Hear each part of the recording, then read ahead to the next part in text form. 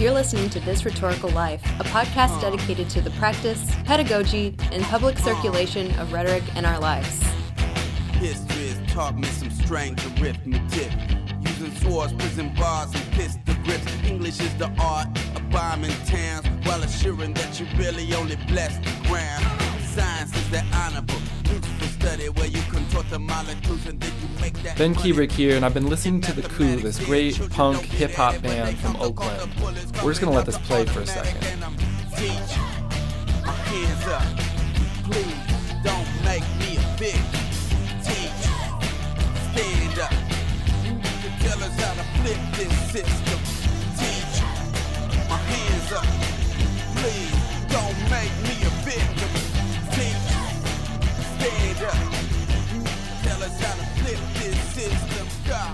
Today we're talking about the protests that have been sustained over several months in Ferguson, Missouri, after the brutal killing of Mike Brown. And within that topic, the use of media, citizen journalism, the representations and uses of anger, and the representations of people of color over traditional and social media, as well as the national conversation sparked by this and related events. But I want to get into this song and start with this song because I was struck the other day by the chorus. Teacher, my hands up, please don't make me a victim. An authority figure, a police officer, or a teacher, turning someone with their hands up, a universally peaceful signal, into a victim. Someone that's calling for peace, someone that's looking to speak. And the next part of the chorus, teachers, stand up. You need to tell us how to flip this system. It is a call for responsibility for teachers, for us in education to teach students how to replace an unjust society with a just one. This is a podcast about the practice, pedagogy, and the public circulation of rhetoric in our lives. And in talking about Ferguson today, I want to be thinking about the connection of all three. Not just about the way that rhetoric is circulating around Ferguson, but how our own public texts are circulating, either to create and sustain, or to challenge and resist the sort of system that creates Darren Wilson's. And I want to be thinking about the practice of rhetoric in our daily lives, the way that we speak to one another and who we speak to. But I also don't want to forget about our role as teachers in the classroom and with students. That is, having students not just analyze important issues like what is happening in Ferguson, but to teach them and help with them to flip what is unjust. And that is the responsibility of all of us in every situation to build a society in which Darren Wilson does not brutally kill Mike Brown in a residential street. Today we have a lot of help, getting into media analysis, naming important contexts and histories, and reporting from two citizen journalists in their own right. Today we bring Tessa Brown, Sherry Williams, and Nikita Slade. We're going to start here with Carrie Ann bringing us into the first segment of the show. As rhetoric and composition scholars, being attuned to the circulation of texts and ideas allows us to consider the concealment of state violence against citizens even in our own country. This was highlighted by the events that occurred around Ferguson, immediately following Michael Brown's death. It also brings up questions about media representations and the kind of coverage that these events received. One of our fellow composition and cultural rhetoric PhD students here at Syracuse wrote about such topics in a series of articles published in The American Reader. Hello everyone, this is Carrie Ann Soto, sharing with you an interview I did with second-year doctoral student Tessa Brown, whose research interests include the intersections of popular culture, race, and hip-hop. In Dead or in Jail, Ferguson and the Bounty on Black Life, Tessa Brown writes, "What we see, in fact, is the buoying of our economy and the enrichment of the 1% at the expense of human lives, lives like Michael Brown's. This is the family portrait of late-stage American capitalism. Our weapons, deployed all over the world, have no targets left but ourselves." She notes, then, the economic context through which we can understand the events on Ferguson, especially in relation to violence against people of color. So I asked her to expand upon the economic perspective that she developed in writing the piece. One of the things that struck me immediately about the events surrounding the murder of Michael Brown, and one of the things that really struck the country, was the militarization of the police force in Ferguson, which is just a small, close suburb of St. Louis. Unfortunately, I think police brutality was not the surprising part of the story. Unfortunately, as a country, we're pretty used to that, police violence against people of color and young black men especially. But what was really surprising was the tanks and the armored vehicles and the machine guns and the SWAT gear that the police showed up in to battle just young people that were in the street that were not being violent. And so part of the story that really interested me from the beginning was just the money trail. How did these vehicles end up in Ferguson, just a random suburb in America? Who was paying for it? Who's benefiting off of that? Which to me obviously is, the defense industry. And just thinking about how, as America has pulled out of foreign engagements, there have been economic interests like the defense industry that are negatively impacted on that. And so thinking about how those industries have pushed Congress to create new markets for their products, namely our own cities. And then in that first piece, I also was thinking about the economics of the American inner city, which Ferguson is not even the inner city. It's a suburb. But the economics of communities of color, and that was really, my interest in that was supported by an op-ed written in the St. Louis American, which is an African-American newspaper that just talked about the effects of deindustrialization on this community, on Michael Brown's community, on his high school, on the possibilities for social mobility in that community. And in Ferguson, I really saw two economic stories colliding. One was the story of deindustrialization, which is also the economic story of hip hop, which is what I study. And the other one was the economic story of our foreign policy, our defense industry, and how economics have almost gotten in the way of our efforts to make less war. And so the war has just come home because of the economics of the situation. There is a connection between transnational contexts and the local U.S. context. Specifically in her second article, Gaza, Ferguson, and the Perils of White Guilt, where Tessa juxtaposes Gaza and Ferguson, starting with the story of Hetty Epstein, a Holocaust survivor who was protesting in Ferguson while wearing a t-shirt that read, "Stay Human." I therefore asked Tessa about the connections between her identity as a Jewish woman and a hip-hop scholar, and how these affect her reading of Ferguson. I think my work on hip-hop, it really demands and has cultivated in me a sense of empathy for people whose upbringing was different than mine. I grew up as in a pretty privileged white community in Chicago, but engaging with hip-hop and kind of committing myself to a social justice teaching, is an empathetic project. And I'm Jewish also, and that's always been very important to me. And not just for me, but for a lot of young Jews, there's a crisis right now, a moral crisis over Israel, which is an occupying power. It has settlements in the West Bank. It controls the borders and the livelihoods of the people that live in Gaza. And for a lot of young Jews, that's not commensurate with the Judaism that we want to practice and that we grew up devoted to. And in my work as a hip-hop scholar, my focus is always on the oppressed and their forms of resistance and their efforts to reclaim their dignity and their humanity. So it's hard for me to keep those two parts of my politics separate from each other. That has definitely informed my thinking on Israel. And there's a huge hip-hop scene in Israel because hip-hop is part of global political resistance in the late 20th and early 21st centuries. So in the second piece, I just really thought about how these two moments were connected. And they weren't discrete even on the world stage and on the media stage.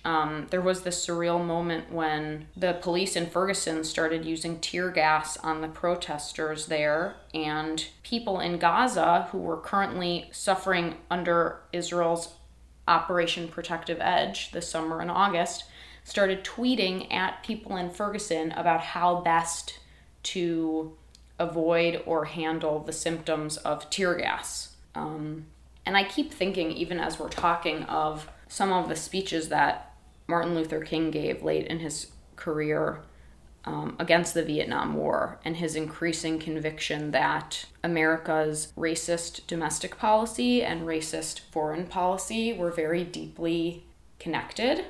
And, for many people, that's thought of as the radical position that sort of the government couldn't really tolerate from him anymore.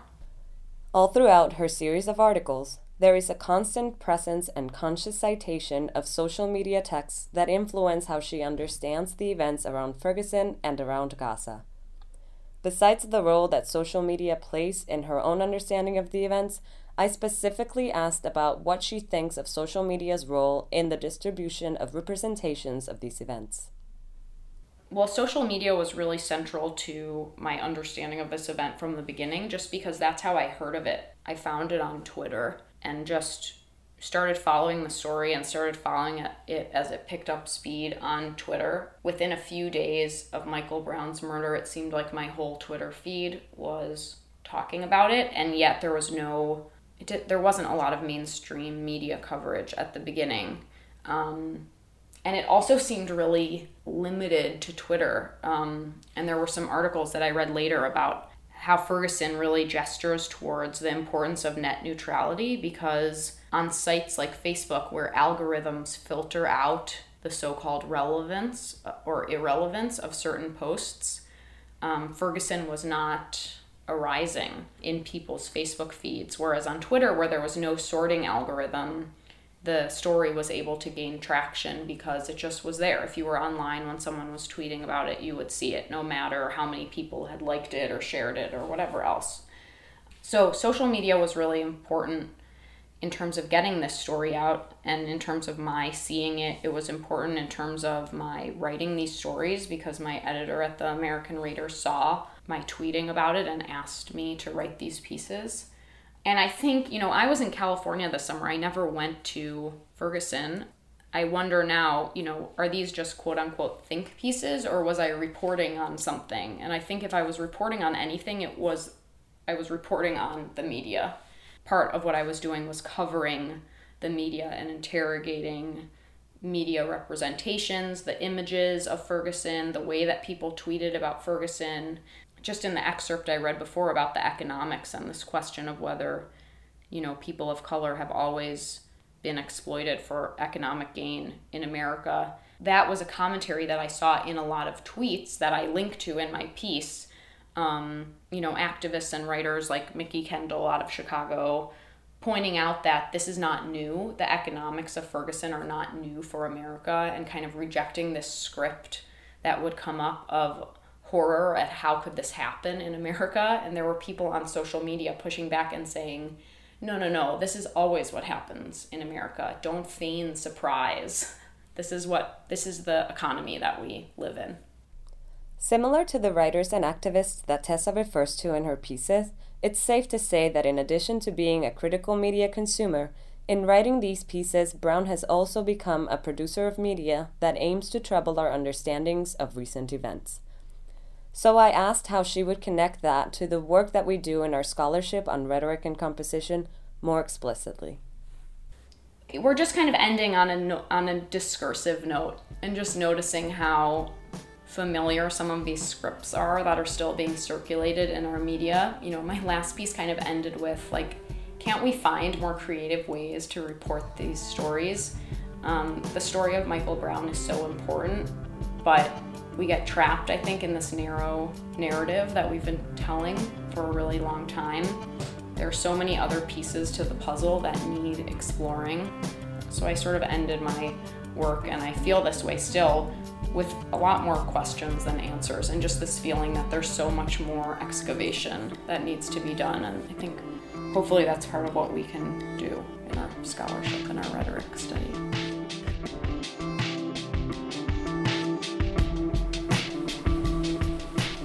This is Ben Kiebrick again, introducing a discussion I had with Sherry Williams. Sherry's a doctoral student in mass communication at the Newhouse School at Syracuse University. She's written for The Source, Ebony, and Essence magazines, appeared as a commentator on CNN, and worked for the Associated Press. Among other topics, she studies representations of people of color in the media. I talk with Sherry about her engagement with the news coming out of Ferguson, especially through the citizen journalism happening over social media. I also talked to her about her experiences on the ground in Ferguson as she traveled with a group from Syracuse, New York, as part of the Black Lives Matter Freedom Ride. I want to talk to you about Michael Brown, the unarmed teenager on his way to college in a few weeks who was shot and killed by Officer Darren Wilson on August 9th. And it had me thinking in preparing for the interview today about how I was home in rural Illinois, mid-August, with my white middle-class family, and they were all talking about Ferguson, talking about how militarized the police were, how terrible it was that another unarmed black youth was shot. And I thought that that was really kind of interesting that they initiated this, like my grandpa, who actually lives outside of St. Louis, and was home for a moment, was talking about it. And so I was wondering if you could talk a little bit about how you saw this story spread from August 9th to then later, a week later or something, most of the country knowing about Ferguson and about what happened, and maybe also talking about how it was that you first saw that story, where you first saw that story. Okay. I first saw the story, believe it or not, on Instagram, because there's a local reporter, a television reporter in St. Louis, Brittany Noble, who I know her, but I don't know her. We're both members of the National Association of Black Journalists. And a lot of us just follow each other, and we follow, the work that one another does. And I follow her on Instagram, and I just started to see all these video posts and also photo posts of, just people gathering, congregating a lot together, people protesting, like at the apartment complex where he was killed at first. I saw some clips of his mother crying and just like this gut-wrenching soul cry, and just a lot of anger coming from the neighborhood and the apartment complex. So I was already getting to be familiar with the story before it started to blow up in mainstream media, right? And also we have a listserv, and on our listserv, people were saying like, hey, there's this young guy was killed by police in St. Louis.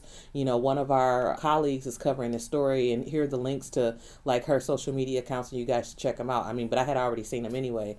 So he was killed on a Saturday, and I think the first time I saw it on the news was maybe Sunday night, but there really wasn't much to it, right? So we know like when news comes on, like the most important stories are the stories that are right at the top of the hour, right at 7, right at 11, whatever the hour is. So when I did finally see the story, I think it was Saturday night on ABC News, comes on at like 6:30. I didn't really see that story until like maybe 6:37, 6:40, something like that. So it wasn't like really high on the news agenda, but I didn't start to see the story really spread in national media probably like, I want to say 7 to 10 days later. And I think that is because the protests continued, right? It wasn't just the protests weren't just something that happened for 1 or 2 days. They were consistent, they were long, they were strong, right? And, so the people on the ground were really strong in their convictions to fight for justice for this young man who was killed by the police. But then you saw like the police become long and strong with their aggression against the citizens, right? So you have citizens walking down the streets with their hands up, and there's this one iconic photo that I'll never forget. There's a young black man who's standing up in the middle of the street with his hands up, and there are like a dozen police officers in riot gear with their guns pointing at him. And I think those kinds of images were the kinds of images that really got the entire country to kind of stand up and start to listen more, because at the same time, we were seeing pictures of, what was going on in Gaza, in the Middle East, and other areas in the world. But then right here in the heartland in the United States, we're seeing what pretty much looks like a war zone. And I think that is what kind of clicked for people. And where like when the whole conversation of the militarization of the police really started to bubble up and get on the national agenda. That iconic picture, I don't know if that was taken by a citizen journalist or someone from the mainstream media, but we do know that there's tons and tons of citizen journalism happening sharing images, sharing videos, sharing up-to-date messages. And I wanted to know, why is that citizen journalism important in contrast to what the traditional media might provide? I feel like citizen journalists, they don't have to wait for some editors and some producers to decide what is important and what people should know, right? They're able to bypass the gatekeepers and just pick up mobile technology and log on to those social media accounts and just tell the audience directly what they think is important, right? So they don't have to deal with the gatekeepers. They don't have to deal with the agenda setters. They can do it on their own. And I think that's particularly important. Social media and mobile technology has particularly been important for people of color, for working class people, for immigrants, for people who, LGBT people, all different people who belong to groups that have been traditionally marginalized in the media, because they don't have to not only wait for the media to tell their stories, but they also don't have to wait to have their stories be misconstrued too, right? And have their stories misinterpreted, right? Because we know that a lot of these groups too, they're not covered in the media a lot. And then when they are, they're heaped with a lot of stereotypes, right? They're piled with a lot of stereotypes. And the complete story isn't always told. So that's why I think social media is really, really important in this case, because you're hearing directly from the community, directly from the people who are affected by these issues, without having to wait for CNN, NBC, ABC, or any other mainstream news organization to show up, right? And also, when those news organizations have shown up, because we've seen the authorities in Ferguson be very heavy-handed, with everything that they're doing, right? So we saw that there were journalists from the Washington Post and the Huffington Post arrested, right? So when the mainstream media is being crushed by authorities, you have like thousands, hundreds of citizens who they can't silence all of those voices, and they've been rising up to the top and informing people about what's going on all over the country. I've seen on social media not just on the ground reporting, but also responding to mainstream media. There was the campaign about what would it look like if I was killed, if they gunned me down, right? Yeah. So there are a lot of things. So that's one of them. If they gunned me down, that whole campaign that said that. So when Mike Brown was first killed and the media started to show pictures of him, there was one picture that they showed where he appeared. He had on like a basketball jersey, and he appeared to be, like kind of just throwing up the peace sign, like deuces, two fingers.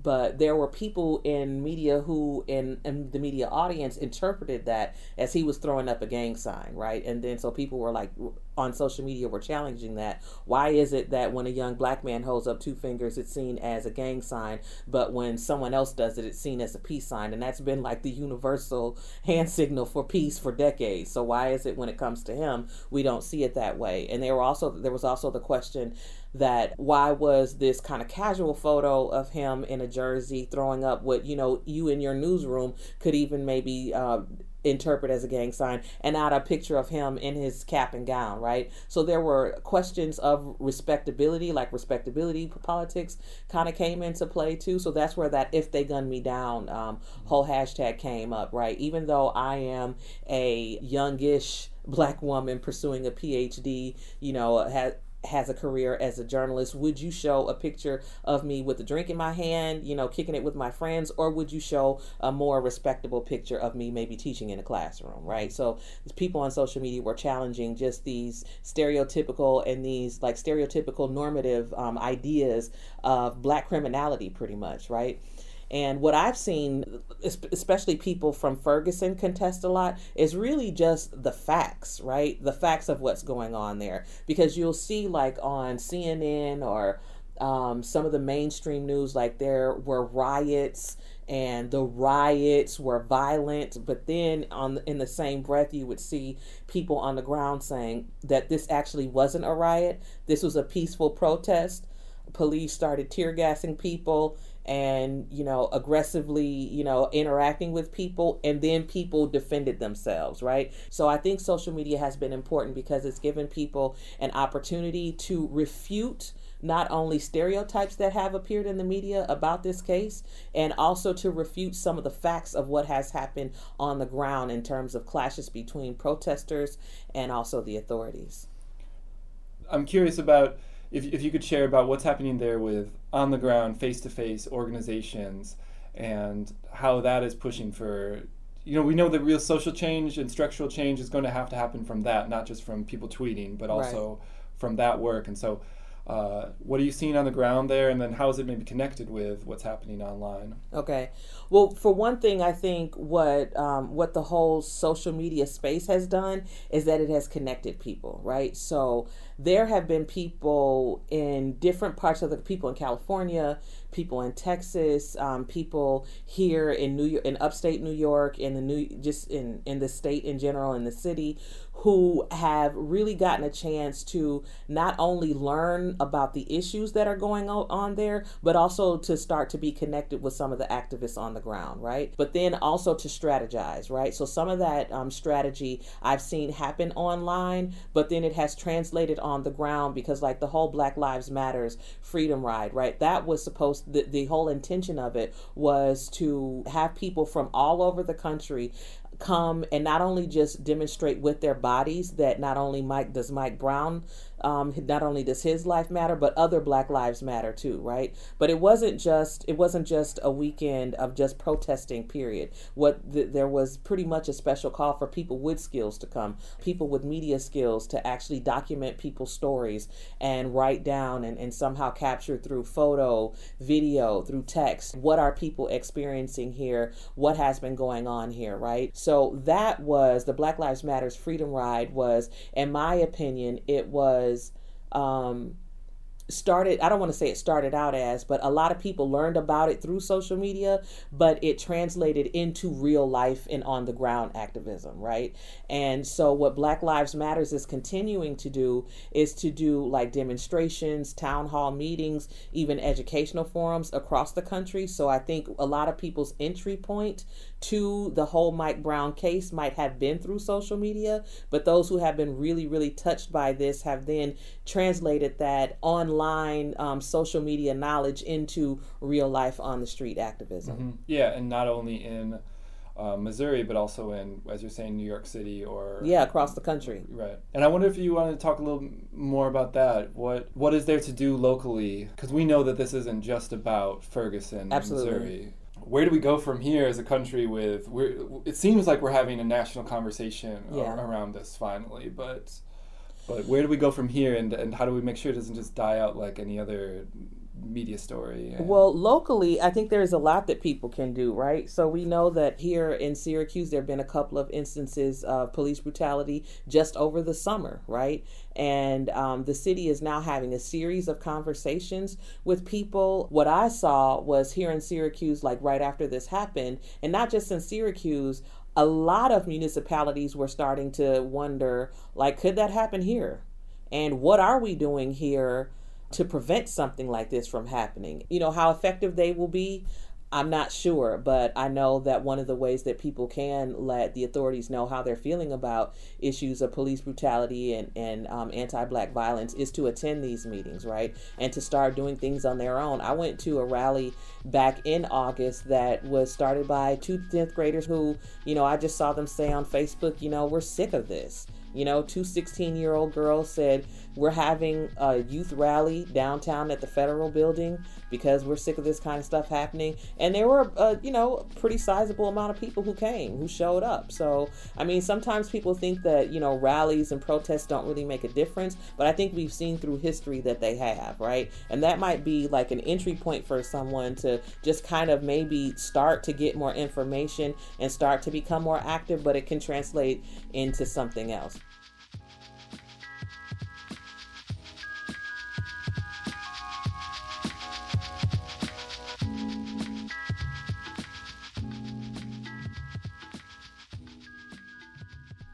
I'm speaking to Nikita Slade, a socialist activist and writer living in Syracuse, New York. She's an organizer with the Howie Hawkins Brian Jones Green Party campaign. Nikita traveled to Ferguson, Missouri in early September with the Black Lives Matters Freedom Rides. We talk about Ferguson beyond the moment, the function of anger to sustain a movement, and where she thinks the movement is headed. Our conversations begin when Nikita first hears about the tragic death of Mike Brown and the events that followed. I found out about the killing of Mike Brown and what was happening in Ferguson. On social media, I saw a whole bunch of people posting, again, another unarmed young black person shot down in the streets. So I remember I kept following the news. I was just so disgusted by it because Mike Brown happened, and then there had been Ezell Ford, and then John Crawford. There was just a number of things that had happened earlier in the summer. What's the difference between reading about the events and then actually being on the grounds with people? I really didn't know what to expect. We were walking down, preparing for the march, and so we were walking down West Florissant, and then we saw like boarded up signs, boarded up buildings. Some of them were saying, thank you, Ferguson appreciates your support, and those kinds of things. It was like, it's a big main street. And we started marching into this neighborhood, and I was like, why on earth are we marching in a neighborhood? I was like, this is a big street, there's more visibility. And then, so we were marching in the neighborhood, and the street kept getting more narrow, and it was like homes, there's apartments, and I was like, why are we here? Like, this doesn't make sense. It was about 500, 600 people marching down this small, narrow residential street. And then when we got to the edge of the street, there were some faith leaders, and, they spoke, and they were like, get out of the middle of the street, get on the sidewalk, because the Mike Brown's family was there, his mom and the rest of his family were there. And they were like, let the family have the street. And then once everyone moved to the side of the streets, I realized that we were in the actual place where Mike Brown was murdered. And the image that has stayed with me since the protest is how, he was killed in his community. It was such a small, narrow street, and there was apartments that were like right off the edge of the street. The fact that Darren Wilson felt comfortable shooting those shots in such a narrow space, it shows that he had absolutely no regard for anybody in that community, right? And I feel like I'm tearing up, just thinking about that. It reminds us of why the clarion call, the chant of the whole, what has come out of Ferguson has been like Black Lives Matter. Such reckless abandon, the way that Darren Wilson, was shooting, the way he shot Mike Brown, the way he shot such a small community. Like, those are the things that society does that reminds us that there's no kind of humanity. Black life is so devalued in this country that Darren Wilson, not only would he do that, but he's faced no legal, repercussions because of that. You've mentioned so many names. This is not the first incident. What's different about this moment that's creating a movement, very different from what we've seen in terms of other cases? Something I think that because it's happened with such frequency, I think that the anger has really propelled people to realize that, this isn't going away. And I think that because it happened back to back, in the summer, and then, what was that, last summer with Trayvon Martin, mm-hmm. I think people are realizing, it's not just the fact that, we're killed mercilessly, but I think that it's particularly when you talk about when Black people and Black communities are targeted, by the state, in terms of the police, there's absolutely no justice.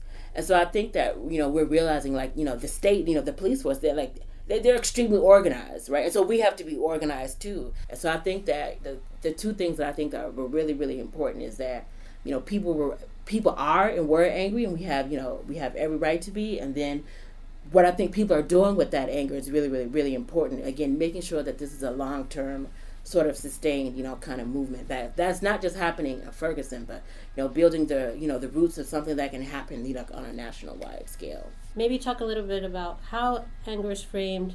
What's different about this moment in terms of maybe the deployment of anger into turning this into a movement? Again, when the case first broke, there's all this talk about looting. I mean, it's not even just with Mike Brown and Ferguson. Anytime Black people or people of color or any oppressed person for that matter expresses some kind of rage or anger about the way that they're systematically oppressed, then people are like, oh, well, why don't you just calm down? That closes off conversation. And that, it completely dismisses, again, the way that, that these are very legitimate and very natural, and I think human ways to respond, to being, oppressed. and repressed. And so I think that how we have to frame anger is that it's legitimate, right? And I think that, like, if everyone hasn't read it, then there's a wonderful piece by Audre Lorde called "The Uses of Anger," and I think that she speaks really, really eloquently, speaking specifically how Black women's rage against racism and the feminist movement. One of the arguments is that it closes down conversation and that kind of thing. I don't think that can be the starting point, right? I think first and foremost we always have to say anger is justified, and you're definitely entitled to feel it.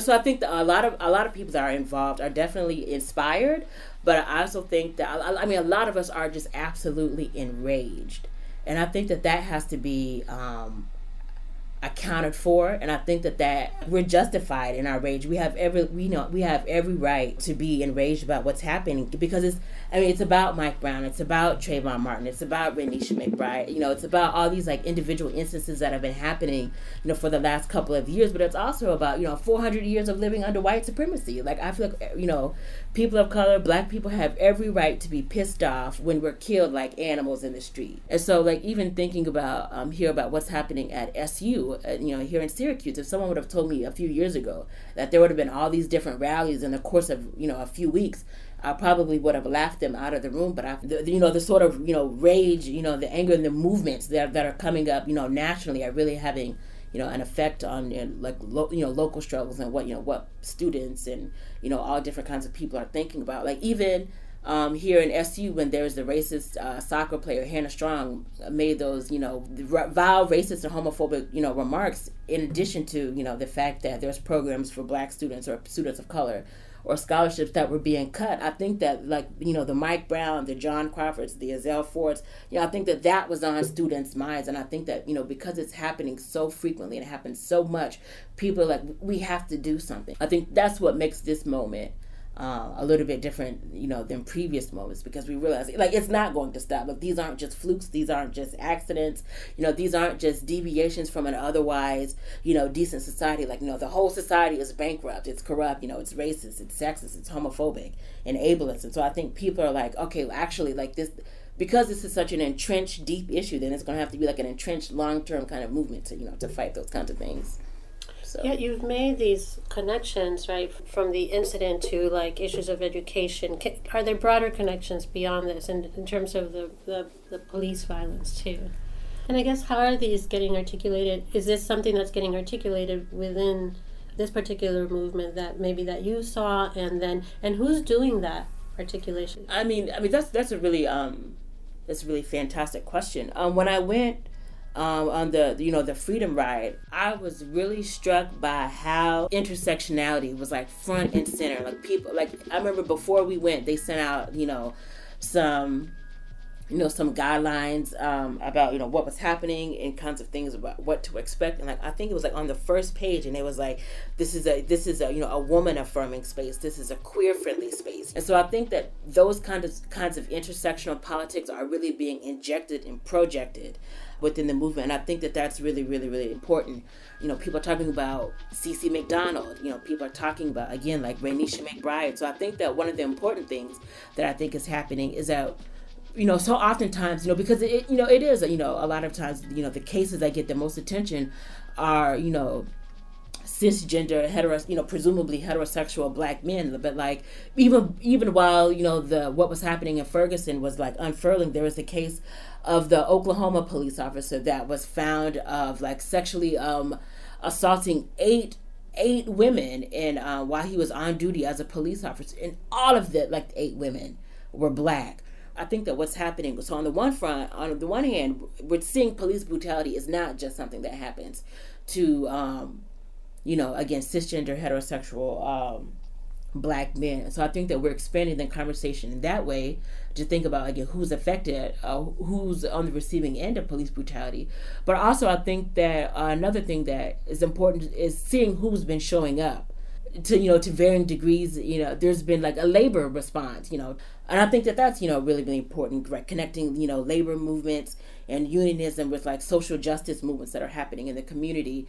I think it's also important to say that Mike Brown, he was killed and murdered in a particular context, in a particular set of conditions, right? So how are we to make sense of the fact that it was a predominantly black, city, but with majority white, political representation, right? And so, I mean, those are the kinds of things, that we're talking about, as a working class community. And it's so interesting. I keep going back to it, but when everyone was talking about looting, everyone was like, why are they, tearing down their own community? It was like, do you think black people own the Quick Trip, that was burned down? Do you think, black people owned, those businesses and, that kind of thing? And I think that, again, that's, with the right kinds of analysis, that's pushing us to think about, capitalism, like who owns what, in our society. And so, who gets the resources? And it's like something that, people have been specifically raising in Chicago is that, people talk about, crime, but like crime doesn't happen in a vacuum. And the same thing in Syracuse. It's like when cities are disinvested from, when we slash budgets for public services, it's like, people, are, options are extremely limited in our society. When you don't have jobs, that don't have a livable wage, it's like, it leaves communities in disarray. What's happening is, when you think about it in this broader context, it's like, black people and poor people and other people of color, we're not pathological, but our communities, are basically like planned obsolescence. Like, our communities are basically like set up, to fail. They're not invested in. And so I think that that's kind of thinking about it in that kind of broader way, right? So it's, on the one hand, again, we're not just like shot down, by the police, so, those kinds of instant deaths, but like the kind of slow deaths in which our communities, are not. And it's certainly not our fault, but it's the political officials and economic elites, again, that, just ravage or leave, black communities in, disrepair. So I think that those are the kinds of ways, that we can think about this and connecting it. You bring up political leaders. What were you seeing in terms of who were potentially leaders of this movement? I mean, the question of leadership that's been coming out of Ferguson, I think that is really, really important. When I was there, so after the march, there's some local. It was mostly women and young people. They put on a barbecue and they invited us to come to the barbecue, and I mean, I'm just, I'm 25, but and sometimes I feel old, but I was really, really struck by how young people are playing such a really important and vital role in Ferguson. I remember there was a woman, I wish I remembered her name, but she was talking about how there's a group, it's a collective called Lost Voices. Folks should definitely look them up and check them out. But she was talking about how that they stayed at this church, making sure that people, were getting supplies, getting food, getting water, just basically being able to live and sustain themselves. She said they camped out for like, a week and a half, straight, making sure, again, that people in their community were being taken care of. And I think that, the folks that we were with made a really concerted effort to highlight the way that young people are being, just, again, playing such a crucial role in what's happening. So, again, it was like a barbecue, and they were just, it was such great energy. The kids that I remember, they had, locks, and they were sagging. And I think, that's the exact kind of person, these are the exact kinds of kids that are targeted in these killings and in society in general. But, there aren't, mainstream media or, these sort of bankrupt, talking heads aren't talking about the way that they're fighting for justice, in their community. So there's, there's all the ways in which, people try to pathologize sagging pants or certain kinds of, black hairstyles and that kind of thing. I was like, but the very kids, that people in society are trying to demonize are the very, kids that are actually leading the struggle and what's happening in Ferguson. And I think that I just saw an article the other day. It was women taking the lead in Ferguson. So I think that those are really, really important to point out, that women and young people have really been taking a key role in what's happening in Ferguson. A lot of the young people in Ferguson are like, we don't want the kind of old school top down kinds of leadership. We're looking for bottom up, collective, leadership. And it's a leadership that's not necessarily going to come from sort of the more traditional spaces in which civil rights happen. So it's not coming from the church. I think there's new people who are getting a voice who have been traditionally left out of those narratives. But it's also, I think, again, people pushing back against, again, the Al Sharptons and was it Jesse Jackson? I remember a few months ago when it first happened, there were people booing Jesse Jackson. So I think that there's just a really just a deep-seated and rightfully discussed with the way a lot of these again old school civil rights leaders who are now millionaires, who are coming to wag their finger at these young people. This past weekend, was a weekend of a lot of activity in Ferguson. So obviously the movement is strong. I imagine you've been reading. What do you think are the roles of leaders like Cornel West, sort of being sort of front and center in some of these stories? To what end in relation to the movement? Is there still potential for leadership that has been involved in these struggles to contextualize some of what has been going on? So there's a way in which I think that the question of leadership, the sort of break in leadership, has been framed as a generational gap. But I also think that we have to think of it in terms of a political gap, because it's not just that the fact that all the folks from the 60s and 70s that were involved in the civil rights movement are now again talking heads or mouthpieces of the Democratic Party and that kind of thing. So that's not always the case. And so here's one of the things that that really stood out to me when we had a debriefing moment was different folks got up and talked about, just basically said whatever was on their heart. And there was this older gentleman, and he stood up and he said, he just said it so eloquently. He's like, I just want to welcome you all to the struggle. This is the time for you to be proud, basically take your seat in this long tradition, in this long, Black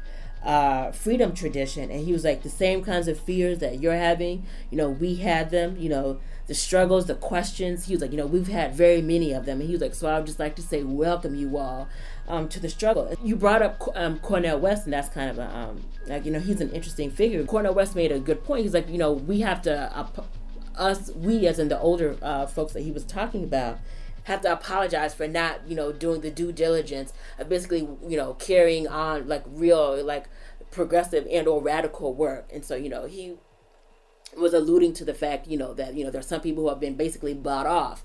But again, going back to the point that it's a political difference, there's always been a radical and revolutionary elements within in previous generations. So I think that it's important to tease out the what often gets discussed as a generational difference, but I think that it's really revealing the political differences in within, and talking about leadership. Yeah, and thinking about how it was actually systematic, how this radical leadership was either disbanded or destroyed, and politically, right, in terms of things like COINTELPRO. Yeah, definitely. Specifically, very particular ideological leaders that had a certain kind of ideology. So that reframing of that, not as a generational gap, I'm thinking in terms of the importance of having that historical connection, and even that guidance from particular leaders.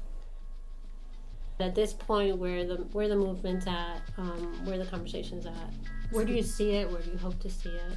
I think there's a political opening that's happening within the movement that I think that is really, really important. Again, it's pushing back against a lot of the old school ideas about this kind of top-down masculinist, charismatic leadership, and thinking about more about collective leadership with young people and women and the queer people taking the lead. And people aren't just mobilizing in Ferguson, but they're definitely organizing. And I think that's I think where a number of different struggles and movements that are happening in the country need to go, right? And so I think that's really an important lesson that we've learned and are continuing to learn.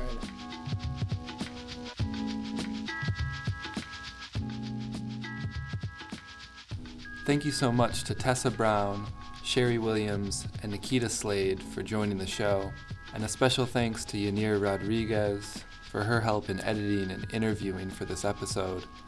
We're going to leave you with a poem, an excerpt of Citizen by Claudia Rankine. And you are not the guy, and still you fit the description, because there is only one guy who is always the guy, fitting the description. Yes, officer rolled around on my tongue, which grew out of the bell that could never ring because its emergency was a tolling I would have to swallow. In a landscape drawn from an ocean bed, you can't drive yourself sane. So angry you are crying, you can't drive yourself sane. Put your hands where they can be seen. Put your hands in the air. Put your hands up. And you're not the guy, and still you fit the description because there is only one guy who is always the guy fitting the description.